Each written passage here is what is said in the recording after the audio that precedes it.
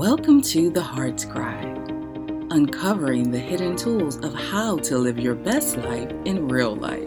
This podcast was created with the mission to get below the surface and truly help someone, not just skin deep, but truly increase the quality of life for the listeners. Let's dive in. Hello, and welcome to the Heart's Cry podcast. I'm Tiffany. I'm Minister Tish. And we are your host. Thank you for joining us for our second episode. On our last episode of The Heart's Cry, we discussed, does the church still matter? As a part of our Generational Chatter series. Now we're continuing the conversation with, what needs to die or be revived in order for the church to remain relevant? Let's dive in. What do we need to bring back, or what do we need to get rid of, move on as a church body, as a church community? Because a lot of stuff we do is tradition, but not necessarily biblical, which can put the divide in between the generations. So has anyone ever considered something that we can do without? I think so. I'm stressed. Go ahead, Linnea. Okay, so I know you talking about the lyrics, which I think you're saying like church being a fashion show and like being side-eyed, showing up in tents and stuff. I know here, our chapel, we're very casual when coming to church. Like people can come to church wearing a Howard t-shirt, jeans, and sneakers, and like we're all still gonna praise God the same way that we would have if we were at home in like our Easter dresses and stuff. And so I know like now, even when I come back to Mount Pleasant, sometimes like I want to wear dress pants instead of a dress every Sunday, because like I've always like worn a dress every single Sunday when I would come to church. And now like I appreciate being able to like having like church fashion loosen up a bit. And because I feel like I've all like, even back when I could wear like white heels versus like my like white Adidas, I still can, clap my hands and sing the same way. Amen. Jeans versus a skirt. So I remember when I first came a deacon. Never thought I'd be a deacon. I mean, that wasn't on my to-do list, right? Because I spent 20 years in the Army and that wasn't preparing me to be a deacon. I can trust me on that one, right? Y'all reading between the lines. Right? So I'm being semi-transparent. When we build those relationships, the rest of the story would come. Okay, I want to say, because millennials just said we want to know what's in between the lines. Exactly. So I'm throwing the millennial stuff back at you. And the millennial, the Gen X said we like relationships. So that comes with the relationship, which ties into another thing. How do we move forward? You got to have, and my recommendation is to be patient, and it requires listening and you got to be patient and have listening in order to build that relationship, right? Mm-hmm. But we had some generations in the church. I mean, amongst the deacons, I was 40 years old when I became a deacon. They call me like young deacon. I'm like, man, I'm 40 years old, 20 years in the military. How you calling me young, right? But it was this thing that we had to kind of like listen. But the challenge we had was this. We was asking a question of the older deacons. Don't tell them I said that. Why do we... Close your ears. Close your ears, right? Because this is what our inside conversation. But since we've been transparent, what we say in here stays in here. So for the people online, but it was a good conversation. We was asking, why do we cover up the trays, right, for the community? And why do we have these sheets? And the deacons, we come out there and they stars to the 9, and we put the sheet right at the edge of the table, and Deacon Henderson and them all come down and eye down the line. I thought it was back in the military, right? I'm like, why do we do this? To your point, Trish, was it biblical or was it just tradition? Come to find out, it was tradition, and it started, our church, we got some history. We've been around, 150, help me out. 155. 155, right? So when we started out, we didn't have that nice Central Ave pretty building that we have right now, right? You had the old school days where, you gotta open up some windows and everything coming in to including flies, gnats, everything. So they started covering up what we find out, and Pastor Samuel, they didn't have those nice pretty trays that we had that we would put the communion stuff in. And so they put the sheets over the trays, right? Mm-hmm. To protect our communion. So you wouldn't be drinking a fly when you took your communion, right? So we're like, okay, do we need that now? And so if you notice, we don't have those pretty sheets that we were spilling not wine, but juice on and everything that we had to go back and get washed. But it took a conversation, right? Mm-hmm. It took us communicating with each other to ask why. And it took all of us respecting each other and listening to each other to make that transition. What we needed was communion. What we did not need was the sheets to cover up the communion anymore, because now we was good. So I would say before we take anything away, or before we want to add, my recommendation would be do what we're doing now. Let's just have a meaningful, active conversation with a group of different people representing the different generations to then find out what is needed and why, and what can we transition for what we're trying to accomplish. That was a good story. Mm-hmm. I appreciated that. I really did. You can't share it, though. Remember, I get in trouble with the deacons. I'm just joking. Thank you, though. Well, Lanier, traditionally, back during the time where people used to have to work in the fields as sharecroppers, et cetera, and the church was the entity where they could come when they had issues with being Black. You weren't respected. Being a Black person was the scum of the earth kind of thing. And so the church was the place where we could come, or, according to the historical record. I mean, I'm okay with dressing down, and et cetera, but out of tradition, some of these things have been kept through the course of the years. So people, this is a time where they could come and be somebody, or come and wear their Sunday best. And they, you see that show called Sunday Best. They can come in with the Sunday best and dress the way they dress, and have pride and dignity, in the Black church. And that symbol right there has remained and stuck through tradition. Not that you can't come in, with a Howard t-shirt and a pair of jeans. Mm-hmm.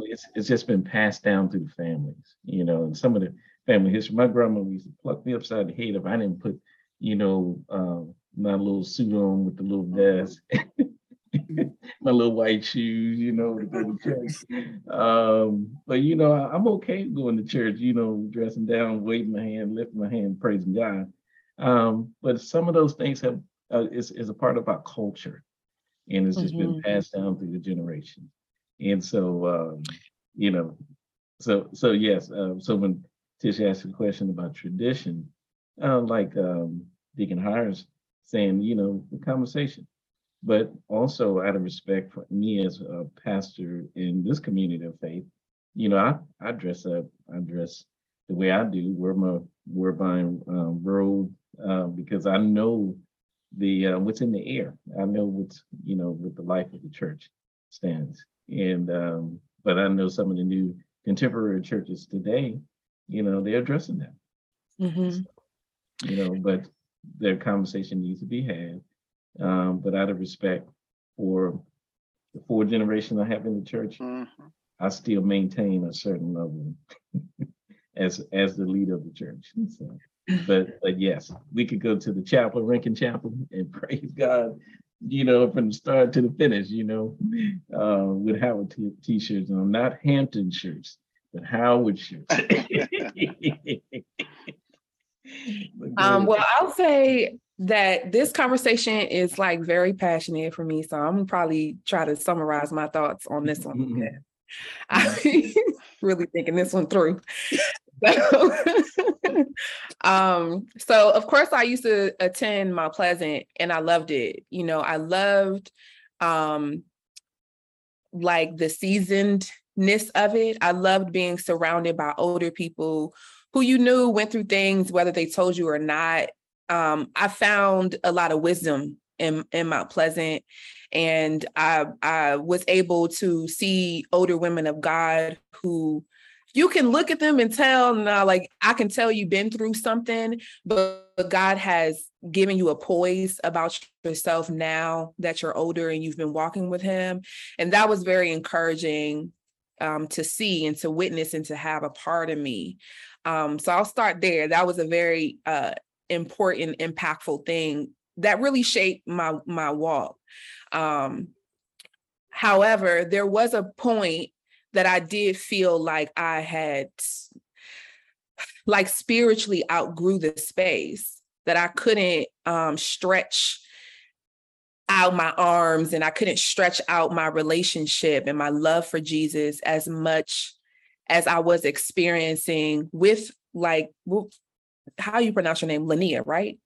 Like Lania was saying, I was in college at that time. And so I'm going to college and we're sitting in the middle of the hallway and we're having these radical conversations about God. And we're, seeing our friends write poetry and make music about Jesus and really, really be passionate about it. And back then we were really listening to Christian hip hop and then getting into the word, like listening to these lyrics and like, bro, we got to look this up, and having real conversations. And we were really growing in that way. And then when I came to church on Sunday, I felt like, okay, because there was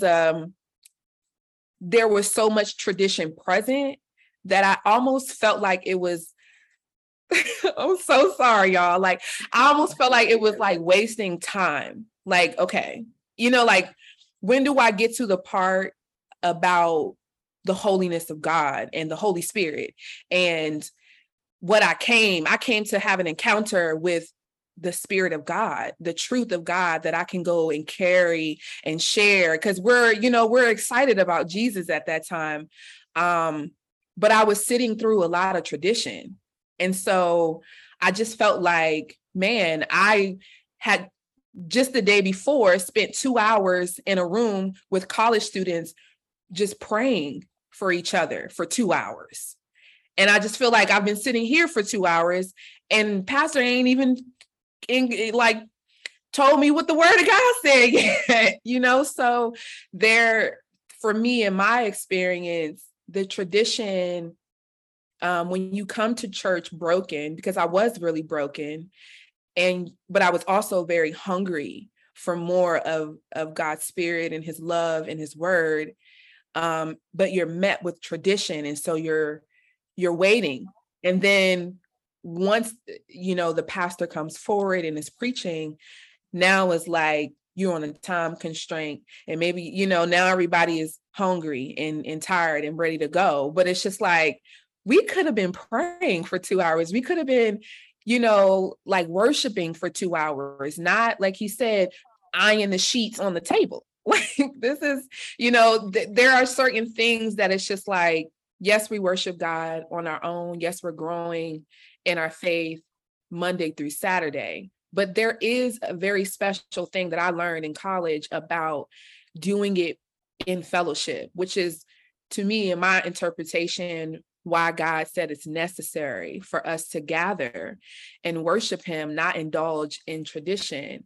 And there, like he was saying, there are certain things that we are still doing that made sense for, like I said, that time for those believers. But now we're living in a different time.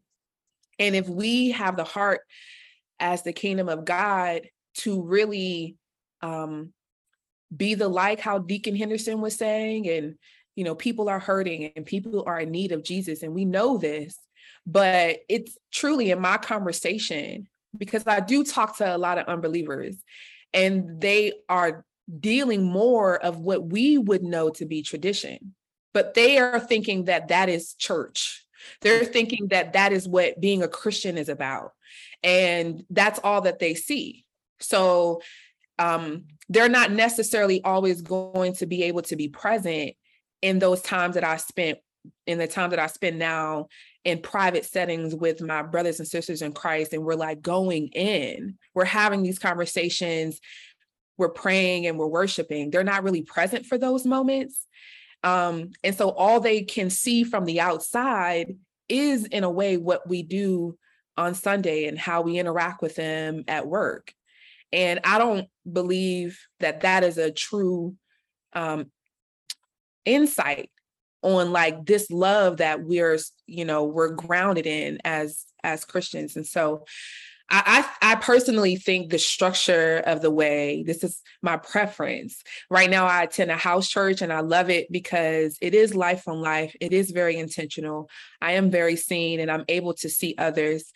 It's not only someone like Pastor Johnson who is blessed and has been gifted with gifts that is valuable, that we're all carrying something that's valuable for one another. And like Deacon Henderson, Deacon Hires was saying, that we have things that we can offer each other outside of just the pastor. And that's the way God created the body to be, that we're all doing unto each other. So those are sort of my summary. That was no sermon. That was a passionate thing because you do. I'm gonna mess with you. It is a passionate thing because you do realize that people are really broken and are really searching. And the solution that we've all come to understand is that it's Jesus.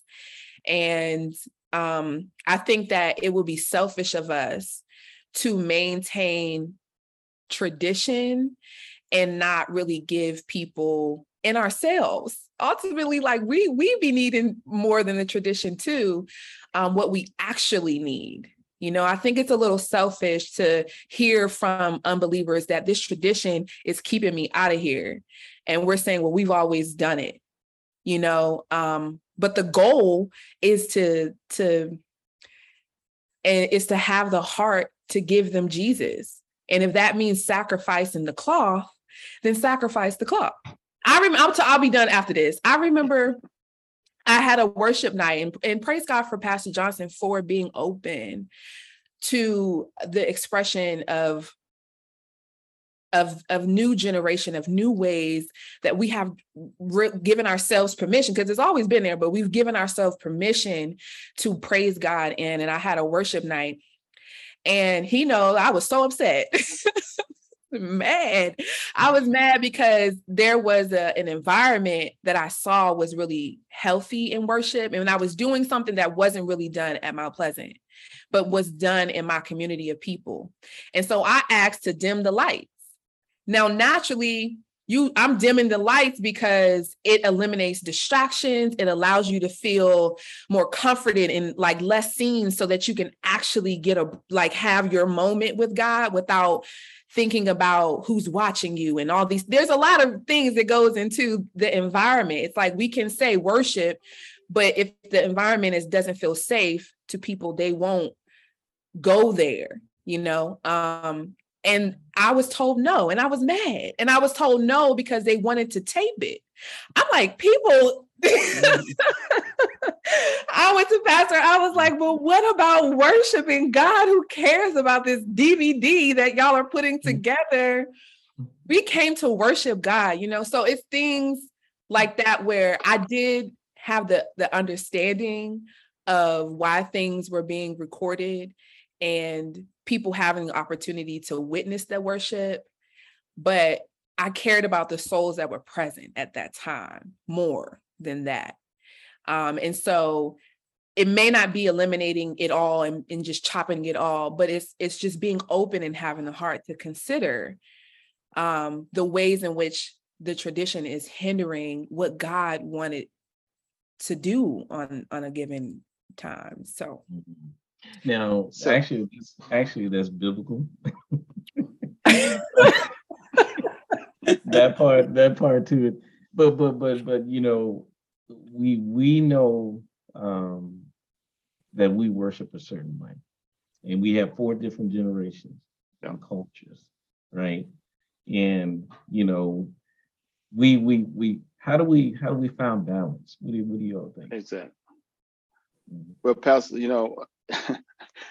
I was gonna say after that thesis, and just like, whoo, boy, you threw a lot out there on us, right? Yes, he had a lot to yeah, say. wow, I'm like, Mhm. and one of the things I Sorry, was sitting there, y'all. I was, no, it's nothing to be sorry about. I mean, again, it goes to the point I Yeah. said, we had to have real, true conversations, right? Not only just, talking, but listen to each other. But everybody listen to each other. And I was gonna say, hey, I'm so thankful I have not been called to do what Pastor Johnson has been called to do, right? I mean, I personally believe that the pastors back in the old days had it easier. I mean, trying to lead a multi-generational church, Khadijah, you just shared with us how hard it is, right? Someone came up with a great idea in the church. Wow, we need to record this so we can share it with more people. And now we got another generation saying, oh my God, I'm trying to get in the middle of worship, and you guys need to dim the lights so I can get in there, right? And so, Pastor, and I gotta tell you that, look, I'm not trying to. I need to be no one hype guy, but I just gotta speak truth to power. My experiences with Pastor Johnson, the short time I've known him, but all the years I've known Sister Angel and Deaconess Henderson and Deacon Evans, is that one thing I love about all of them. They're willing to listen to you. You may not like what they share with you afterward, but one thing in my experience of knowing them over the years, it's authentic. Right? It's authentic. What they're sharing with you is authentic. Now, back to the pastor of Khadijah, you just shared with us how hard it is to really be able to lead a multi-generational church. Yeah. Right? Because if he, in my opinion, I believe that the pastor did exactly what you said. Half of the boomers in the other generation would leave, right? Right? Because they would feel that their voice is not being heard. So not an answer to how you fix the problem, but saying, okay, in order to address it, you have to come together and have a conversation, and everybody respect where everybody's at, and then respect the decision that when you have a pastor who's willing to listen to everyone, to now facilitate a way on how he can try to fix that void for everyone, right? Because here's the thing, with the same things that you mentioned, here's been my experience. If you go to one place to fix that, it's going to be something a little bit different that's going to crop up from the other place. And if you don't have a mechanism in place on how you're going to address what prop up, that's where the problem is going to exist at. So the key is to have a good mechanism on how you're going to address those factors.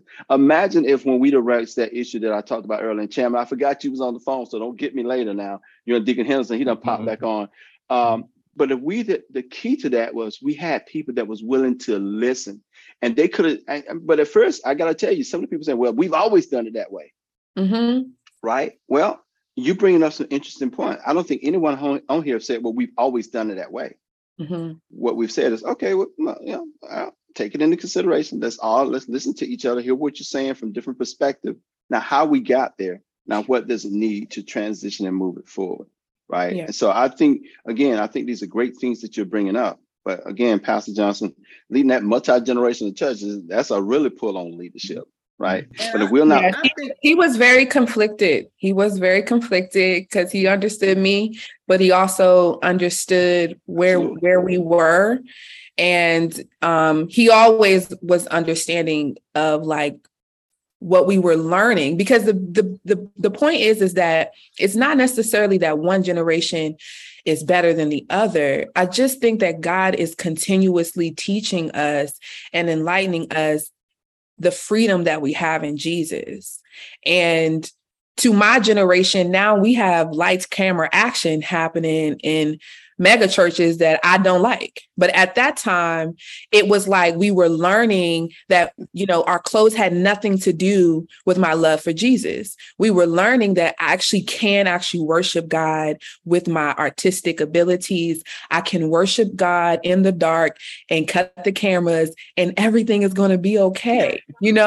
Now we are like Deacon Harris was saying, we've gone, in my personal opinion, that we've gone a little too far. You know what I mean? Now we are partying in church, and the Lord in his sovereignty and his perfection and his holiness will reel us in and continue to teach us the freedom that we have in Jesus, but without like that heart to listen it is very difficult. I can 100, like, if we're going to keep it real, at that time, it wasn't as soft at maybe what things are now, which is why I personally felt like I had outgrew the space, because there was a lot of resistance to those things initially. That's just the truth. Minister Angel, So did you I have kind of something? think that the Lord has somewhat reeled us in with COVID even, because with COVID the way it was, now church has the worship service has been refined, and so now we're coming together and we are literally worshiping. We're singing God's praises, preaching God's word, praying, and we don't have to march around the table for offering anymore, which took up a lot of time. It was tradition, and everything.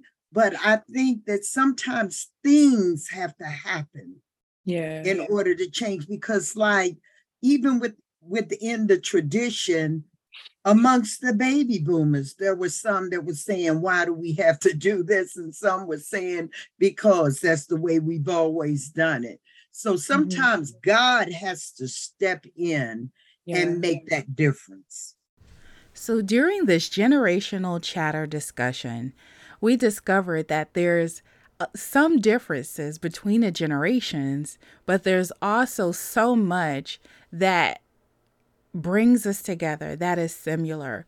We're all looking for relationships. We're all looking to please God. And sometimes the traditions get in the way, and sometimes our mindsets get in the way. But if we can focus on Jesus, that is the goal of each one of us, is to please our Father.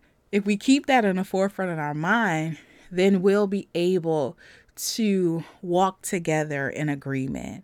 So we are so thankful for all of our panelists that joined us, and we will revisit this conversation because we need each generation to live and to be active in the church in order for us to prosper, in order for us to complete God's assignment for the church.